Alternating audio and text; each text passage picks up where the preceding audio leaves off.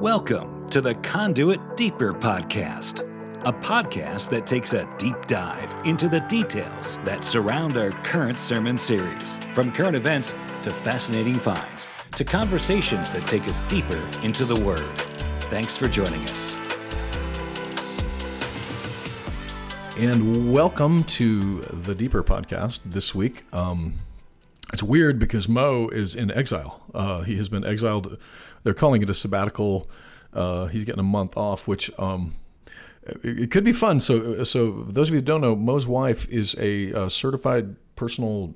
What is she, Micah? Micah's trainer. So she's a trainer. So Mo, for sabbatical, has decided what would be a great idea would be to work out with his wife every day for the next 30 days. So I feel like he's misunderstood the idea of sabbatical. But we're big. We're thinking that it's going to be swole with Mo, man. So by the time he gets back, I'm expecting to see some abs, and I'm expecting to see the beginnings of a bicep popping out of there. So anyway, we miss Mo, and it's me on the solo today. But the best part is that I'm not alone, because if you were here on Sunday, you guys know Nicole Smith was with us with Dignity Defense Institute, and the thing about something like what Nicole is doing with Dignity Defense is that we had like 10 minutes on Sunday, but this is like not a 10-minute problem that she's solving. So Nicole is here, and part of why I had her on Sunday, part of why she's here, one of the things we talk about at Conduit, that we want to inspire you. It's Hebrews 10:24. When you come together, inspire one another to love and to good deeds. That's what Paul said. When the whole passage about forsaking not the assembling yourselves together, there's a question of, well, why do we come together? Was it just to sit here and sing good songs and great things to do? But he tells us why. Now we're here, inspire one another to love, to good deeds. And so that's why we had Nicole. It's why we do a lot of the mission stuff, and a lot of stuff we focus on is definitely globally. But locally, we have so many opportunities to be investing of ourselves, to be inspiring people. And I hope that some of you that listened on Sunday and now that you're going to listen here are going to hear what Nicole is doing. And she's going to tell you ways that you can get involved with what she's doing. And I hope that some of you are inspired to get involved with that. So Nicole with Dignity Defense, thank you for being with us here at the Deeper podcast. You're welcome. My question, Nicole, is this though. I tried, obviously in a 10-minute window, but can you, for anyone just listening, what is it that Dignity Defense Institute is? Like, let's at least start with answering that question, and then we'll go from there. Well, a lot of the issues that we feed into and we support in society to try to make change for good tend to be based around or birthed from or produced from the idea that we don't really see each other fully as humans. And that is sort of what is creating a lot of these issues and demands for things like abortion, sex trafficking, human rights violations around the world, all of that sort of thing. So right. So you talk about sex trafficking. One of the reasons that exists is we don't see each other as fully human, as the dignity of humanity. Yeah, I mean, when you, from a male perspective, when you're engaging in the sale of a person, when you're purchasing another human person for the purpose of a fulfillment, you are not seeing that person as a person. You're seeing that as a means to an end. But also it's demeaning and dehumanizing to you because it's just about a transaction that you're not controlling. You can't control yourself. You're not able to. And so society or parts of society that are feeding into or creating pornography and that sort of thing are feeding off of your part of right. yourself as a male that essentially dehumanizes you. And then in turn, you dehumanize that person that you're purchasing. Right. And so people for sure do not, especially when you speak about pornography, sex trafficking, sex workers, don't think of it in terms of the dignity of, in fact, it's, I heard an interview with somebody, and I cannot remember who said it, but she said it with a straight face. She's talking about that we need to do ethically sourced porn. Like that was the idea of ethically sourced porn. Nice. Yeah. And it just seemed like this complete misunderstanding of how males are created and wired in the fallen world, but then the reality of how women most times end up in those places. Something that I don't know if you of course you know this, Nicole, but some of the places like the Dominican Republic, we'll use that as an example. People talk a lot about Haiti and the Dominican and how Dominican has done so much better financially and all that. And those are all true. Mm-hmm. The downside of that is because the Dominican has done better. It's a vacation place. And one of the most sex trafficked places in the Caribbean is the Dominican Republic, because people who have money are coming there. There. Yep. And you still have an enormous amount of poverty, and you end up with young girls who are being bought and sold because they have no other choices financially. Yeah. And interestingly enough, and I don't mean to get off on a political, maybe I do get off on a political tangent, I don't know. I was there 4 years ago with Bob and Dana Gresh. Dana travels the country with Secret Keepers. Is that the name of her ministry out of State College, Pennsylvania? I think it was Secret Keepers, or it's a ministry for Dana. If you're listening to this, I'm so embarrassed that I'm not getting your ministry name right. Bob and Dana travel the country fighting on behalf of keeping young girls sexually pure, helping them to fight against the culture. But we're in the Dominican, specifically working with pastors and leaders fighting sex trafficking in the Dominican. Yeah. And this was during the Obama administration. And why this is important was the Obama administration had an ambassador. You can look this up. This is 100% true. An ambassador to the Dominican Republic from the United States who was openly gay and married. And the reason that's important is that he was telling, the Obama administration was telling the Dominican that if you will change your definition of marriage, we will financially help you to fight sex trafficking in your country. Nice. And the Dominican Republic government said, no, thank you. Yeah. Mm-hmm. And so what that left it up to was the churches, again, you've got a presidential administration shoving. So you talk about public policy. This is why I'm bringing this up. A public policy that was brought to the Dominican, whose culture said this was not right. But now we're withholding money and helping because they won't accept our culture's definition of marriage, and left it up to, and by the way, left it up to the churches or whoever would fight for it. So, God bless Bob and Dana Gresh, their ministry. And in a minute, just Google, if you're looking for Dana Gresh, DANNAH Gresh, GRASH, Gresh. I swear I'm just drinking coffee. I feel like I'm slurring my words. But their ministry there was helping pastors and leaders to fight that in their country. And the point is that, so that's just one element of it. Absolutely. But policies were formed not based, they're based on what the view of the human dignity is. Yeah, absolutely. So the idea that we have, these organizations that are fighting really, really hard to make it so that women aren't trafficked. Imagine if we had an organization coming in before that and really trying to rewire and put back to center a culture that does devalue life so that you have less demand on those organizations. That's the idea of dignity defense, is to actually be, so any of these conversations we're having surrounding, abortion or sex trafficking, all these things, it's kind of like going up a flight of stairs and they're starting on step 3 or 4. You can reach there to go up to your destination, but it's really hard to it's a stretch, right? So a lot of the work that comes in advance of these organizations, we're meant to be that fill in the gap, right? To be an assistant to essentially lessen the demand that is placed, because once people understand, okay, it's probably not good to buy people because they're people, then there's less of a demand on a lot of these organizations that are literally like finding these women in, these warehouses that are taken out every single day and sold to men and put back in the, these terrible situations that exist here in the United States where we're affecting the culture that is feeding that, if that makes sense. Yeah, it does. And I guess that's, so for most people, and by most people, I would say Darren Tyler. I feel like I'm most people. I'm every woman, right? I'm every. I see issues that are there, and we tend to, from the conduit side of things, react to the result of the policies. Absolutely. Or lack of policies, for that matter, that Yeah. are there.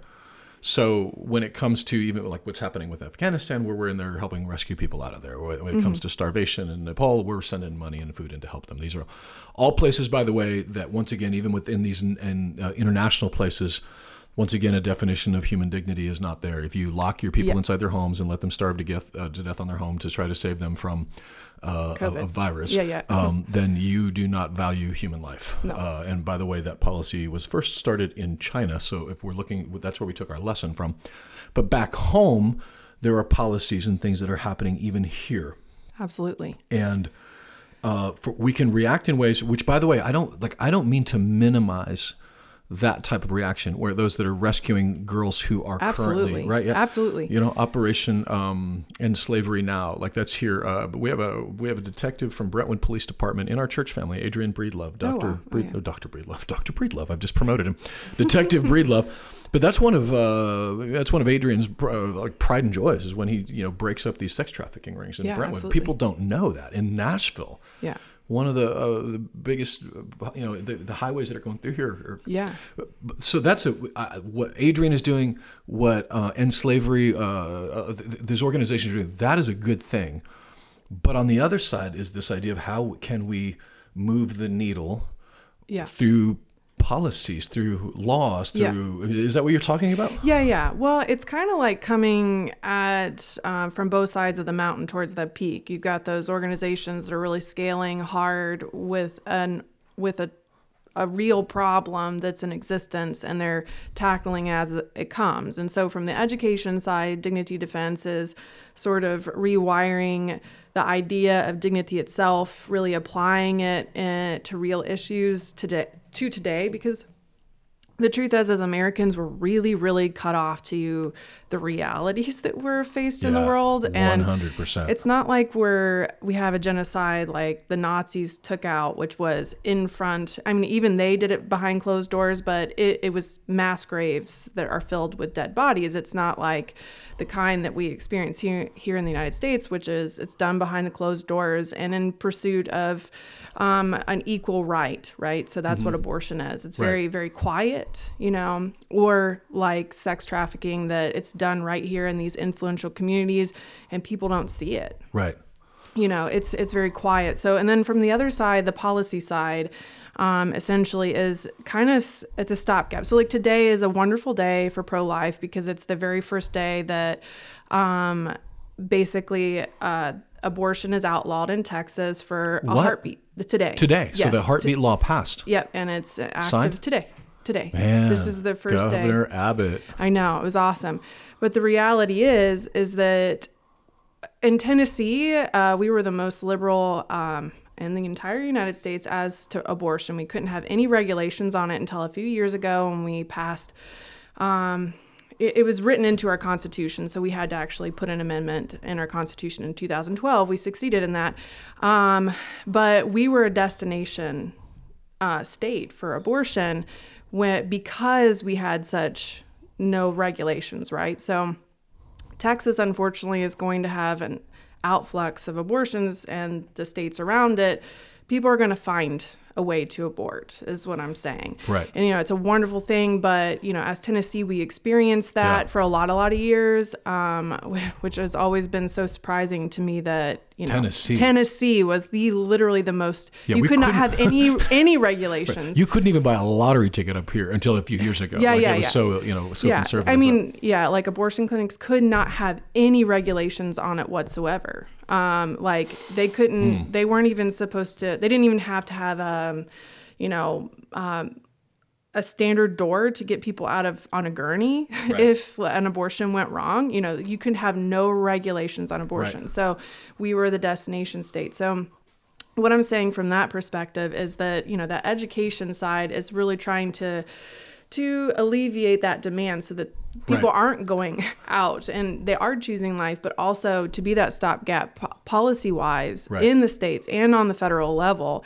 Yeah, so my question then is that, like, so you're educating who? Educating the politicians, educating people? Everyone. Yeah. So the idea is to all of culture needs it that's on the grassroots level, the individuals. We want to assist organizations, but we also want to educate our public officials who aren't always as savvy on these ideas. They seem really good. They've got a lot of political backing, but when you actually read these laws, they're actually really terrible for dignity. So sort of going in and being that stopgap, educating our public officials, and then also trying to guide and be a guiding force behind, let's get good policies in here. Right. That actually... And so part of the way that might work is, can we say about Dr. Omar? Can we? Yeah. Mm-hmm. Dr. Omar, how do I say it? Hamada. I want it to be Hamada. Yeah, he's Lebanese. Persian, right? Yeah. Or he's Lebanese or Persian? Yeah, he's Lebanese. Lebanese. Okay, well, Lebanese. Yeah. He's if I were doing a People's Magazine most beautiful OBGYNs, is that what he's? He's an OBGYN. Well, he's a handsome doctor, right? I can say that. I have an unblemished record of heterosexuality, but that man is a handsome doctor. Yes, he is. But so here's a guy that is very well respected in his field. And by the way, if you're not following Dr. Hamada on socials, you should. He's brilliant, and he's hilarious, and he's true. He tells the truth. Yeah, and he's on our board as well. Yeah. And I guess when we say about educating them, like practically speaking, if this is the perfect world, like what does that look like? Does that look like you guys getting appointments with like a politician or in group settings, and like maybe Dr. Hamada is there with you, or like what's the process look like? Well, from the public policy side, it is a lot like government affairs. You're going into these different areas, you're basically creating relationships, and when things come up, you can go in and affect it. So our idea is really to be very holistic. From all sides. We're partnering with science, medicine, philosophy, law, history, and experts in these fields like Dr. Hamada to really influence policy effectively from these people that understand, as a physician, right, we should have laws that from a physician that understand how this impacts the medical field. Right. And also actually defends dignity. So we can do that through multiple ways. Like if there's a piece of legislation that's coming through that's destructive, we provide professional witnessing. Mm-hmm. So we go in and we're that source that's like, okay, no, we don't do that. This is bad. And this is the reason why before Congress and in the state levels too, as you're well aware that a lot of these powers are on the state level. The Constitution, obviously, unfortunately with Roe v. Wade, and impacts, that's a floor, but the state can build on that. So like Tennessee was really, really, really, really too much law that blocked the regulations on the abortion industry and that kind of stuff. So let me just get you your personal opinion. This is you've spent years in and around the field of working with public policy. Mm-hmm. You spent some time with ACLJ, American Center for Law and Justice, members of the American Center. I've always wanted to be the voiceover for Jay. What's the best way? This is not the right question because this feels very extreme. So there seems to be fighting it through policy, through passing laws. There seems to be fighting it through the court systems. Yep. There seems to be organizations like Save the Storks. Save the Storks, yeah. Which is, if you can't make it illegal, make it unthinkable. Yep. Which I thought was a great idea. What do you think is the best way to move forward, just specifically as it relates to abortion and to children who are still inside their mother's womb? Like, what is the best way? Well, honestly, I really think it is this holistic approach that we're really trying to go towards, because that's the thing. My background is as a communication specialist. So I have a degree in law and public policy, a master's in law and public policy. I get out into the work world. I become a communication specialist, not exactly how I thought I would be using my education, but I get with organizations like the ACLJ and many, many others. I actually did a lot of consulting over the years as well. So I've worked with a lot of different organizations and experiencing culture at every level, from every angle, all of these topics, the good, the bad, the ugly, from literally even sides that we agree on. And one of the biggest issues that I've seen is we need a marrying of the mind and the heart. Oh, interesting. Yes. So when I work for the ACLJ, it is a law firm. There's a lot of stuff that, is very dry, but these ideas apply to a story, how they impact a person in their day-to-day life.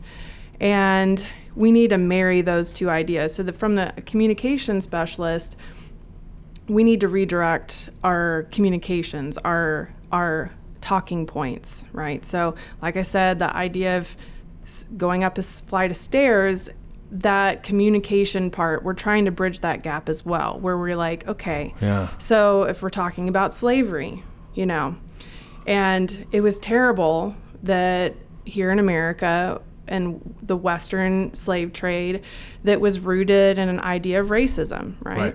But little talked about is the fact that those slaves were purchased from Africans that were engaging in a system of measurement called tribalism.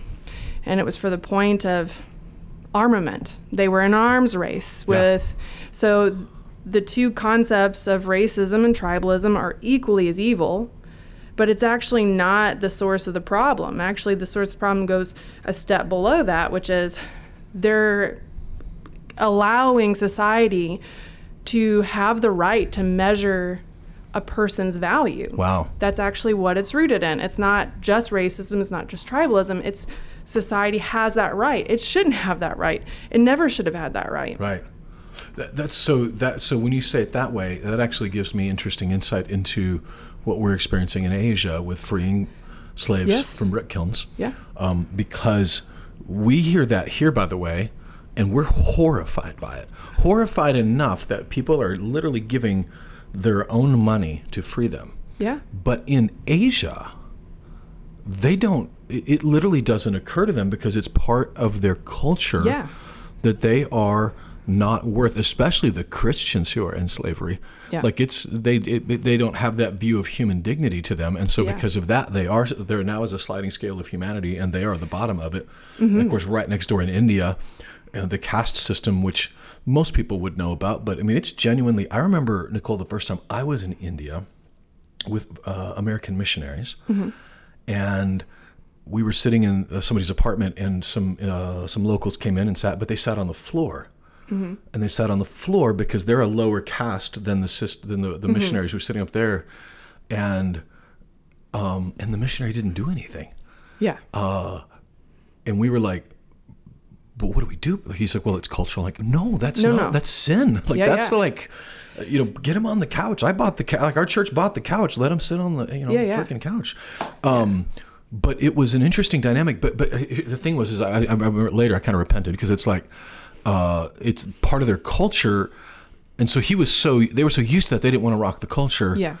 But me going, okay, what are the things in our culture that are that way, where we are doing that? And absolutely, I would put abortion in that, and you can't not put pornography in that. Absolutely. And part of me wonders if the generation that's coming, Micah's age and younger, Micah's a ripe old 20 years old. Is a generation right now, and my son would be part of that, where they look at that and they see, like they can see on a sonogram, that's not a globular bunch of cells. That thing has a heartbeat. And science reinforces that dignity exists. Yeah. Because if it doesn't exist at the point a unique set of DNA exists, then essentially you're endowing a society with the right to measure someone's worth. Because essentially, if you draw any line beyond the point of a unique DNA being created, essentially you're saying, okay, well, let's argue this out. Well, if you have to have a discussion about it, then that's you getting the right to choose when a human life exists and at what level of value it has. So I was listening to one of my favorite liberal podcasts, I don't know why I do this to myself because it just annoys me. But then I'm like, but I'm educated. I feel like, anyway, I spend a lot of time yelling at my my iPhone. But Radiolab, which has become more and more progressive narrative and not science on all truth. But the August 20th episode, 2021, August 20th, it's called Everybody's Got One. And it was talking about a placenta. And the funny thing about a placenta is that, doesn't a placenta sound like something that would not be nearly as interesting as you think it is? Yeah. Which is true. It's actually way more interesting than I thought it would be. Mm-hmm. And they're literally talking about language. And it's funny, they're being super PC. So they're saying, well, because some people don't identify as female that are still moms, we're just going to call it the birth person or. But while talking about this, saying that the placenta's job is to defend the fetus, the unborn child, they would not say that language, of course. Yeah. Because it is, quote, a foreign body.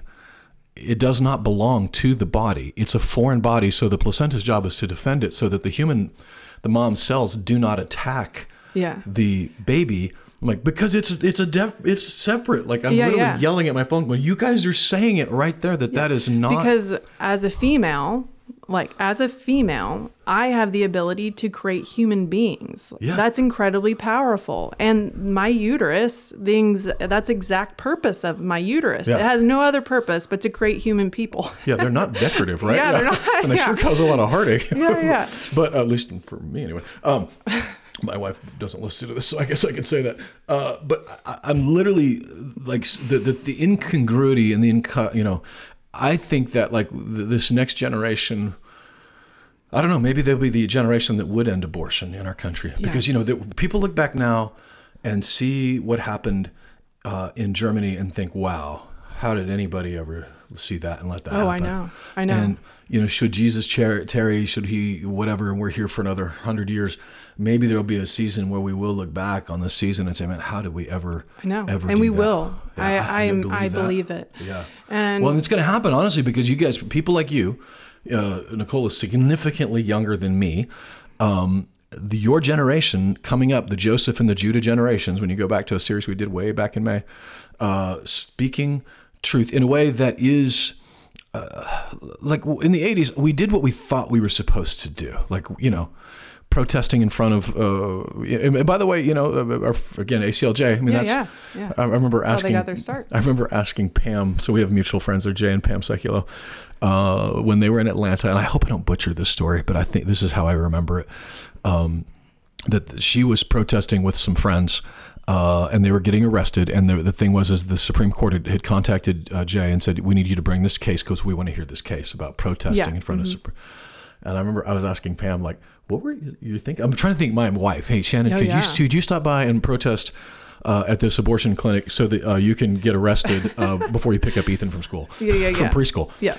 And I was like, what were you thinking? She's like, well, I was thinking I don't know who's going to get Logan from school. I don't know who's going to pick up the kids. I got to figure that out. So, she gets arrested, goes before the Supreme Court. And, it was a 9-0 victory, if I remember right. Like there was no wiggle room that they had the freedom to do that. So freedom of speech, 100%, that was the win.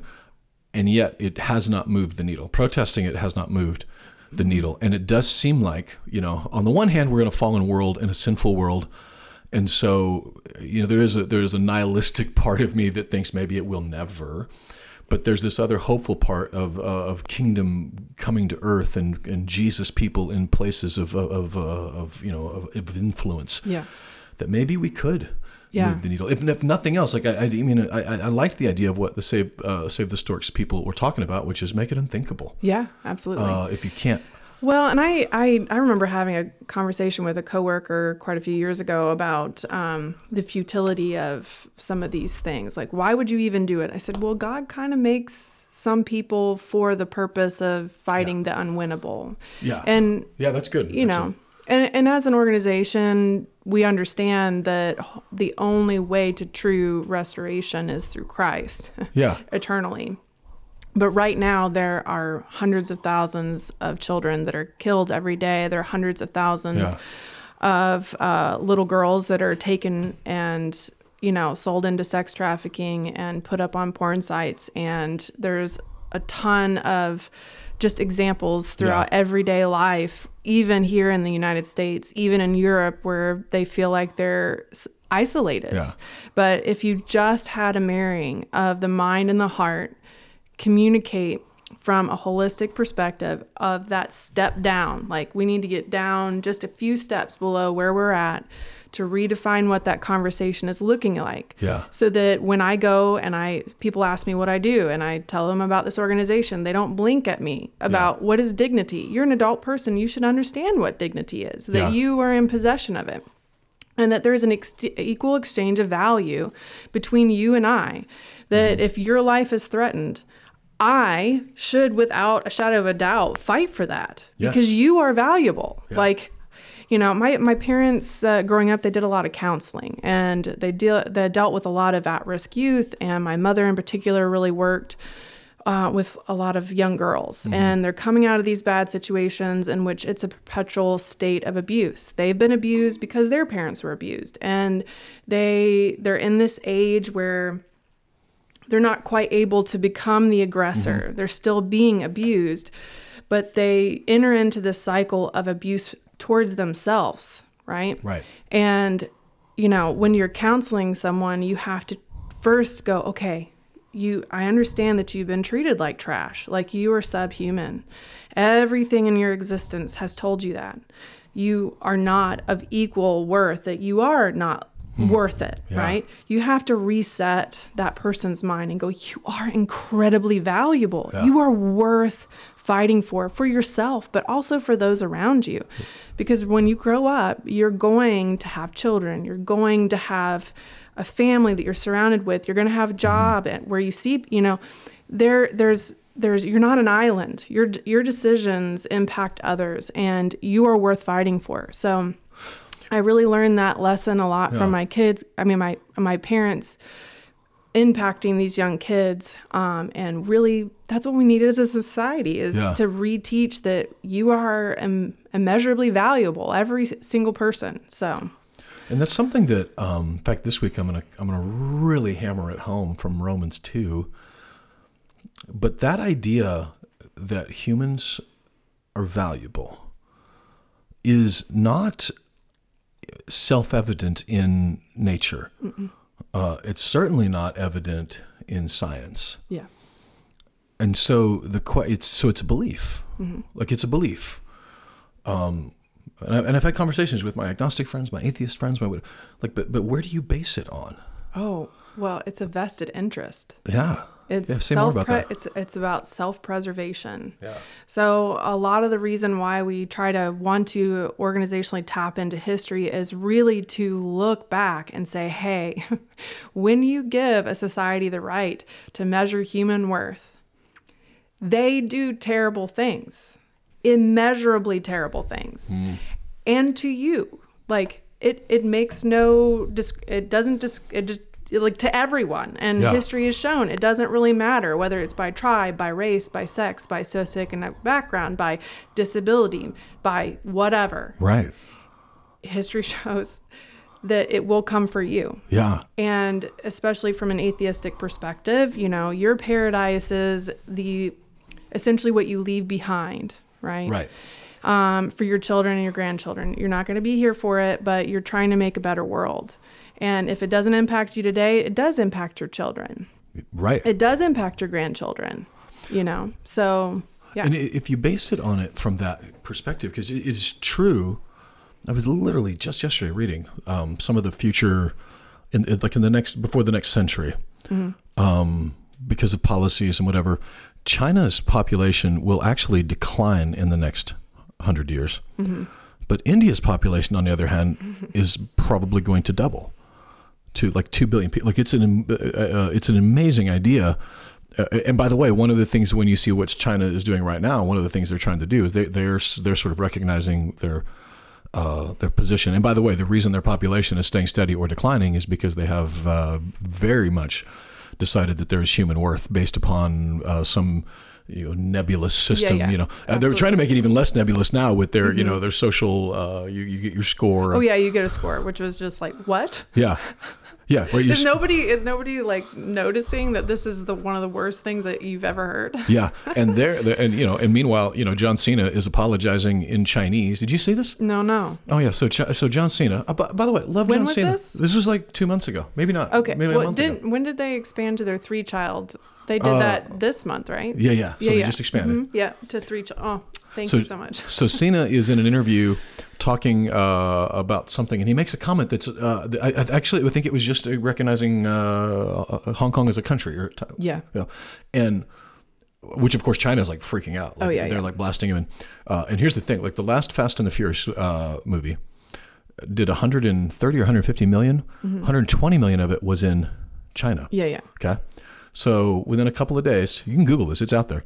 You see John Cena apologizing to China in Mandarin, fluent Mandarin. Okay, yeah, I don't doubt it. John Cena, right, the professional wrestler, apologizing, literally rolled over to apologize to China like there's some kind of human rights, bastion or whatever. Gosh. But they're for the money of it. He's doing what he's got to do, what he wants, and whatever. He's got no morals with it.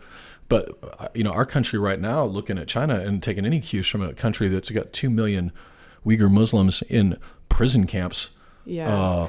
Well, I mean, it's easier to shake your fist at a country like Iran that hangs the bodies of Christians off of booms. Yeah. It's really hard when you're like, ooh, they're so nice. It's like clean, and they say nice things, but no, John Cena they do terrible things. And John Cena doesn't have to apologize to Iran because they're not watching his movies. But the idea of dignity in that for us.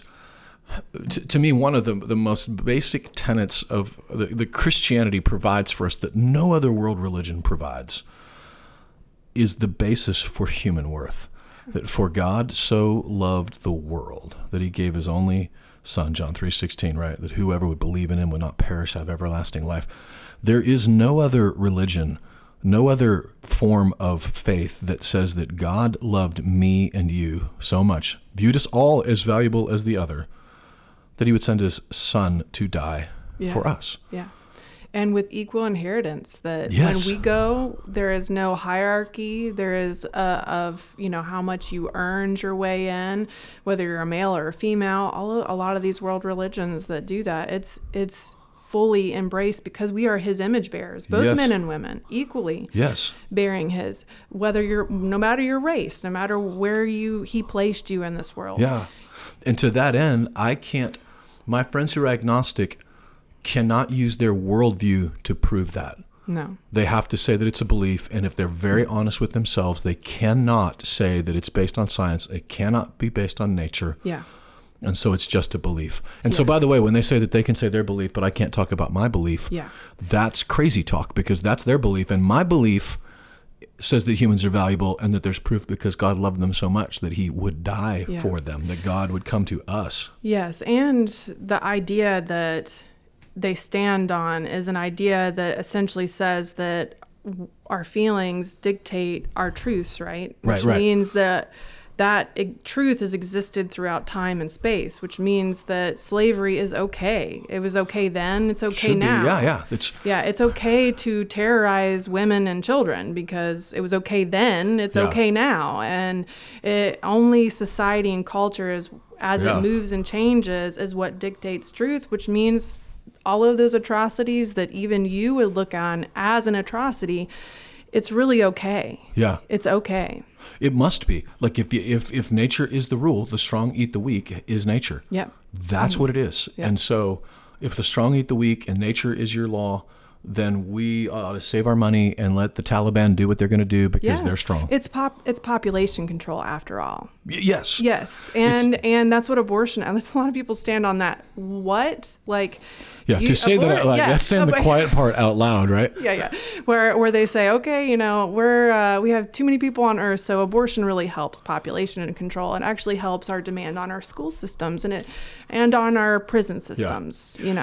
I think the one thing that especially the last year for sure, with the realization of how many of my friends that were liberal/progressives were actually totalitarians.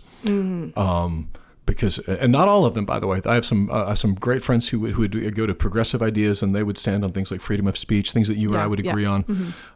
Things in seeking truth, which you and I would agree on.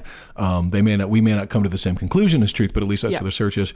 But there is a large, at least I don't know if it's the largest percentage, but they're certainly the ones with the loudest microphone. Yeah. And let's say it's only 10% or 20%. If they're the most violent, and that world wins, do the other 50% of the liberals that are really kind, do they win in that? No, they don't. Of course they don't. The totalitarians win. Because that's usually how all ideologies work. It's always the ones that are the most violent that end up... Somebody did not turn his phone off. I wonder who that was. The idea of dignity defense... this has actually been really fun. I don't know if anybody else will enjoy this as much. This is what we call the Enneagram 5-hole. The idea of dignity defense. Okay, we're defending the idea of dignity itself. When you think to the next year of this organization, of what you're doing, like what's the next thing that you want to get done? And like by this time next year, you look back, hey, I would love to have accomplished this. Yeah. So one of the big things from the education side has been I'm wanting to launch a variety of different campaigns. One of the major one is a humanization campaign. And so we take a lot of these topics, right, from the science, medicine, philosophy, law, and all of these experts come in, they answer these questions. That's a big part of our education, but we also want to take in people that are impacted in a way from, like, say, somebody from the disability community that within the womb, it's questionable whether they're worth something because you can abort based on a disability, and showing their humanity and what they are. Or somebody from a different culture that is a minority faith in maybe Iran or the Sudan that experienced dehumanization under a culture that says they're lesser because of their religious association, and essentially take these groups of people and kind of shine a light on how people can be dehumanized in various different cultures, including our own. Right. Yeah. What does that look like? Does that look like creating content that is available online? Does it look like classrooms? Yeah. And it's a variety of things. We actually want to start coordinating with child-based curriculums as well, and doing it more in a traditional format. But a lot of it, and that's my big background, is in digital communications anyway. So really touching a lot of different people with minimal effort can actually, like, it's a world of good. I know those tools are used for a lot of evil, but they can actually be wielded for good. Surprise, surprise. Also just, tackling those reprogramming type education pieces in this next year. So, one of the things that we have seen personally, when you're speaking of digital communications and telling stories about it too, is that in real time, one of the things that Save the Storks has done was say that, and I don't remember the number, but there's a fairly large number of girls who will actually not go through with an abortion if they just see the image of their child. Yeah.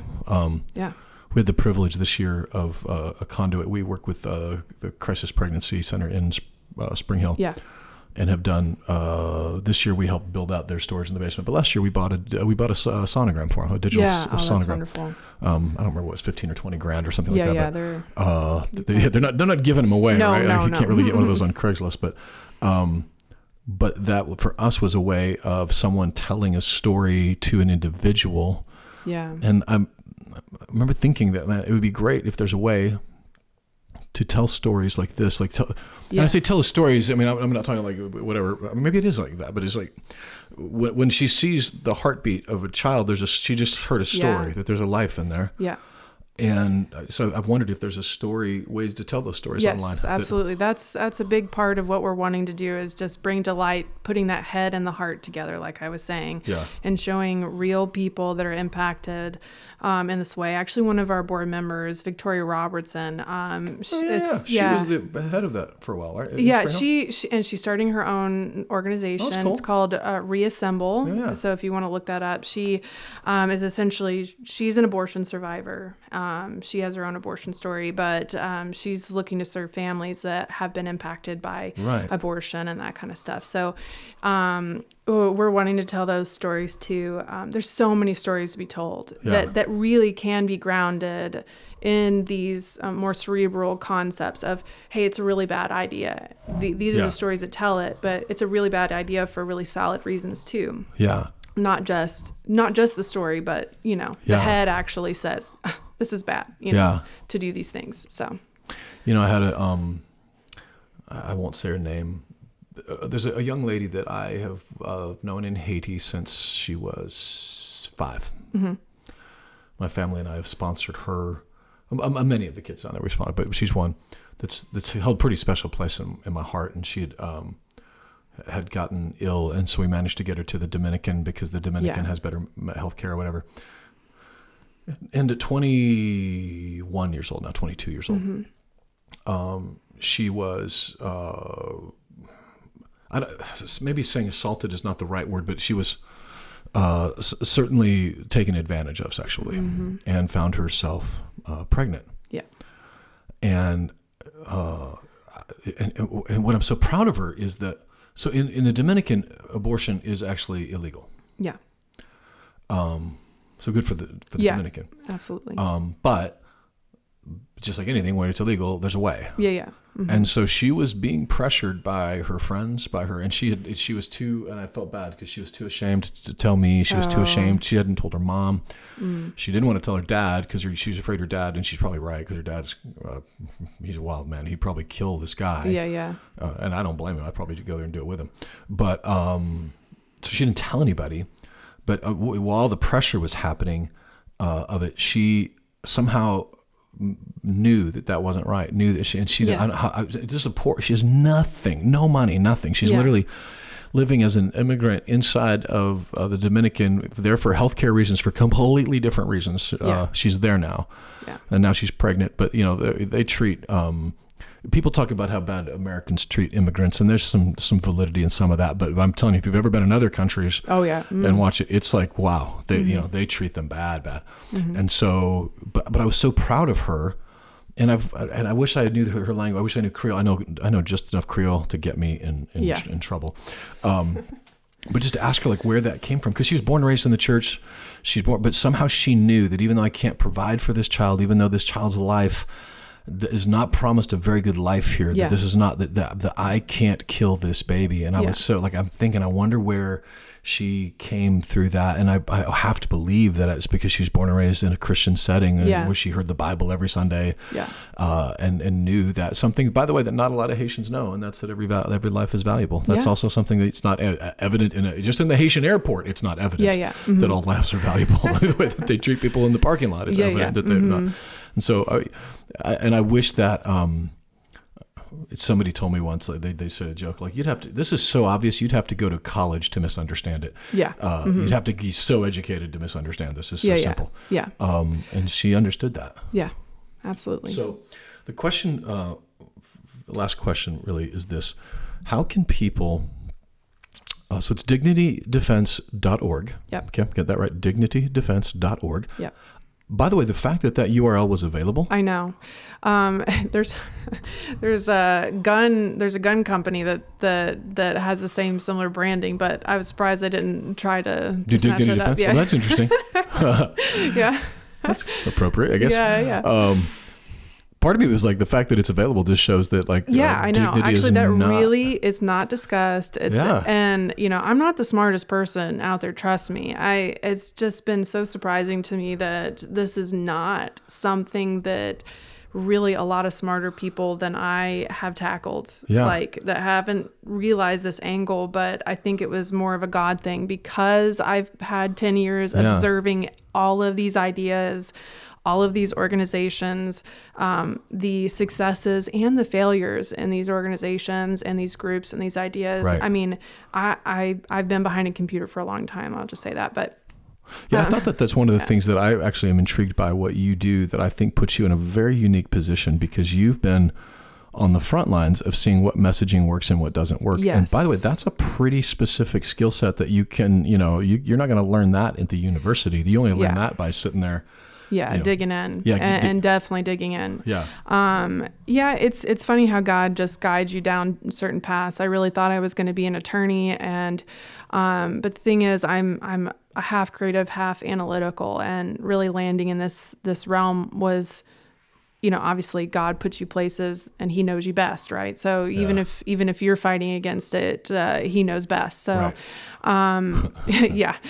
I'm familiar. Yes. Yeah. So, I mean, God gave me this mission, and I'm like, God, are you sure? Because I don't have all of these degrees to ground me in authority, what the world would dictate as the appropriate authority in these areas. But I think Thomas Sowell once said, there's a lot of really dumb ideas that come from a lot of smart people. That's very, very roughly paraphrased. But a lot of disastrous things have come from highly educated people. But the ideas that are coming from, there's a lot more educated people in this realm than I think the media wants to give credit for. So people like Dr. Hamada, and many others within the medical field and the scientific field, attorneys that are like, on fire fighting for these concepts, Right.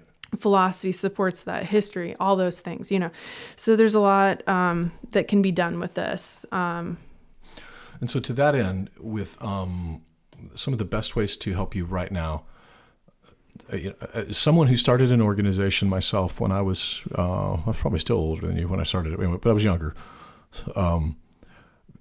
There are people that came alongside that were at the beginning that helped to propel me. Yeah. Sometimes it was just because they were there, that they were smart. In fact, one of them sitting right outside the door, Mike Howard, who's our staff pastor, he was there. He was one of the first guys back 2007, right? Like, that didn't think I was crazy, which sometimes that's all I needed to hear was like, you're not crazy. Mm-hmm. And I need that too. Yeah, right. I had a pastor. I remember trying to explain what we were doing back in 2007, 8 or 9. I don't know, a pastor friend of mine who shall remain nameless, because he's a good guy and he loves the Lord. But I remember him saying, Darren, you're going to give all your money to all those little black babies, and you're not going to have any left for your own church. You got to really think through what you're. And in my mind, I'm thinking, you just said that out loud. I don't think you meant it the way that sounded, but filter.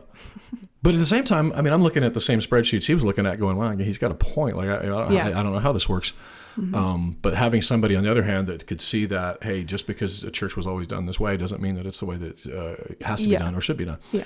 And so guys like Mike Howard, I would say Tony and Lynn Simpson, Mark and Melissa Bourgeois. I mean, I can think back Jim and Donna Henderson. The point is, you guys, there's some people that could come alongside you. Yes, and I'd appreciate that, because one of the big things that I've noticed over 2020, January, I went to March for Life in DC to sort of, as a fact-finding mission and exploratory mission, to see if this was a need, like within even just the pro-life community.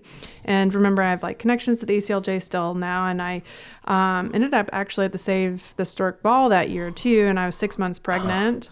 I was supposed to be at that, you know that? Oh yeah, that's crazy. So, I one of the big takeaways from that is I really have been in all of these organizations over the years, but I've not been on the front end of it. I've never been a face of it.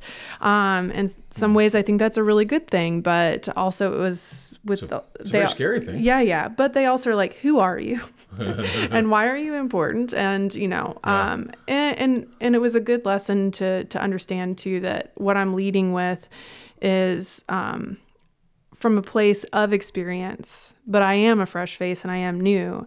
And anybody that's within this heart that want to come along and be a part of it, we're filling a few more board member spots. I've been very purposeful with that. We're trying to bring together a team for doing more professional filming and that kind of stuff, so that we can bring together these ideas. Right. We also need more scientists, philosophers. We need more in our gauntlet than we already have. Right. So right now we're in a building phase. obviously with bringing more people on into the mission and Yeah. really. So anybody that's listening, go to dignitydefense.org and contact me. Now, if you go, and you'll have, because you're digital marketing, will you have like updates from like an email list or a way that you can keep people up to date? Yeah. So, there's a pop-up that you can sign for the mailing list. There's also a contact form that goes directly to me. And then also, this is, and coming from communications too, I understand it's very easy to understand what an organization does when you go, okay, we're going to Haiti and we're giving them food. Like that's what your money is going directly towards. This one is a little bit different. My husband always told me about this, like, but what are you doing? Like, where is the money going? Obviously the communications takes money, but also going to the halls of government actually influence taking experts, like they cost money. So a lot of this money is going towards really just undergirding the validity of the organization, so people come at it and understand like this is authority, it's trustworthy in the sense of and so really that's where the money goes towards, and it's like people probably don't know, because you don't know. I don't know how Chick-fil-A makes their sandwiches. I just don't know. I don't know what I don't know, but people don't know that an expert, like they're actually trying to feed their families, right? They're not trying to. So it's not like they're for sale to the highest bidder. Yeah. But they're going to fly there. They're going to be in a hotel. Yes. They're going to be. Yeah. There's just costs involved with that I wish didn't exist, but they're there. But the reality is the world costs money, and that said, we're investing in that kind of opportunities, and so. I would guess that as opportunities like that approach or whatever come to the surface, like that'd be something you could find out on an email list. Like if you, my thought would be go there, sign up for the email list on the pop-up, so that Nicole can keep you up to date. She can keep you up to date on what's happening, on the initiatives that are coming up, on ways that you also, because I'll say this, that people think, I don't have any money, I can't donate, or I'm not an expert. One of the things that I've seen, and I've seen it firsthand, the value that people have on their social media platforms is actually real. Yes. And you don't think about that. You just think, I want to talk about what I had for lunch or take a picture of my dinner or whatever. But you actually have value to say to your friends, you should check out Dignity Defense. Yeah. And honestly, those are, I got people freed from prison overseas with that right there. Like just that power and influence. Can we say names? Saeed? Saeed, yeah. Can we say Saeed? Yeah. Okay. Miriam Ibrahim was out of Sudan. Pastor Brunson's another campaign I had done. I did a lot over the years. So social media platform, people sharing that stuff, it makes a difference. Yes. And I think that, I don't know, I know that people don't understand that totally. We just saw this last week with Afghanistan. But here's what I would say is this. If you're on the email list, okay, you can find out from her like what's coming up, and you're on social, right? Yeah. Dignity Defense. Yeah, I have Dignity Defense, but most everything's going through like my personal handle, which is at Nicole M.Y. Smith. Pretty much any platform I'm on. Okay. Yeah. N as in Nancy. M as in Michelle. Got it. Yeah, and then Y is my maiden name. Okay. It's really hard to get a handle for a Smith. I'm just saying. Yeah. There's creativity that has to be poured into that. That was actually pretty good. Yeah, Nicole M. Smith. But for sure, if you're on that email list, and then open those when they come your way, you can know, because the idea that we can't do anything is not true. Yeah, absolutely. It's just not accurate. And the answer that we're doing something, but it's just too small, that's also not true. No. Enough small people, small posts, small whatever, come together. So as that stuff is happening, Nicole will keep you guys posted on it. Yep. We'll keep you posted here. And, my hope is that, again, this is what we were talking about. This is the Josephs in the Judah generation, the young men and women rising up with a voice of courage, speaking against the nonsense of what we're hearing in our culture right now. And so if you're an older person, one of the ways you can be a part of that is supporting the younger person. And as someone who has, again, started a nonprofit, those things do not pay for themselves. So there is a way to donate on her website. And I would strongly encourage you to consider that. And we'll, of course, keep you updated from Conduit side on how we can get involved as initiatives are coming forward. And would hope that I don't know. I'm excited. Like 5-10 years from now, I mean, who knows? Like literally, we're sitting in a building right now where we're recording this podcast, and I assure you, 10 years ago, none of this was on my radar. Like, because I just didn't know. We just took the next step of faith, and then we just did the next right thing. And so in 10 years, it'll be, I'm excited to see what happens with Dignity Defense in 10 years and see what policies have changed, to see what lives have been saved. Amen. And we get to be a part of that, because maybe we don't change the law, but man, how many lives could we save right here in our own country? Yeah. That's exciting. So, hey, thank you this is going to be doing it for our Deeper this week. Nicole, thanks for being with us. Really appreciate you guys having me on. Coming over here. Are the kids at school right now? Like, what do you got? I didn't even ask you that. Yeah. Oldest is at school, and the youngest is with my husband. He got off work just to... What a hero. Yes, I know. Hero of the day. Yeah.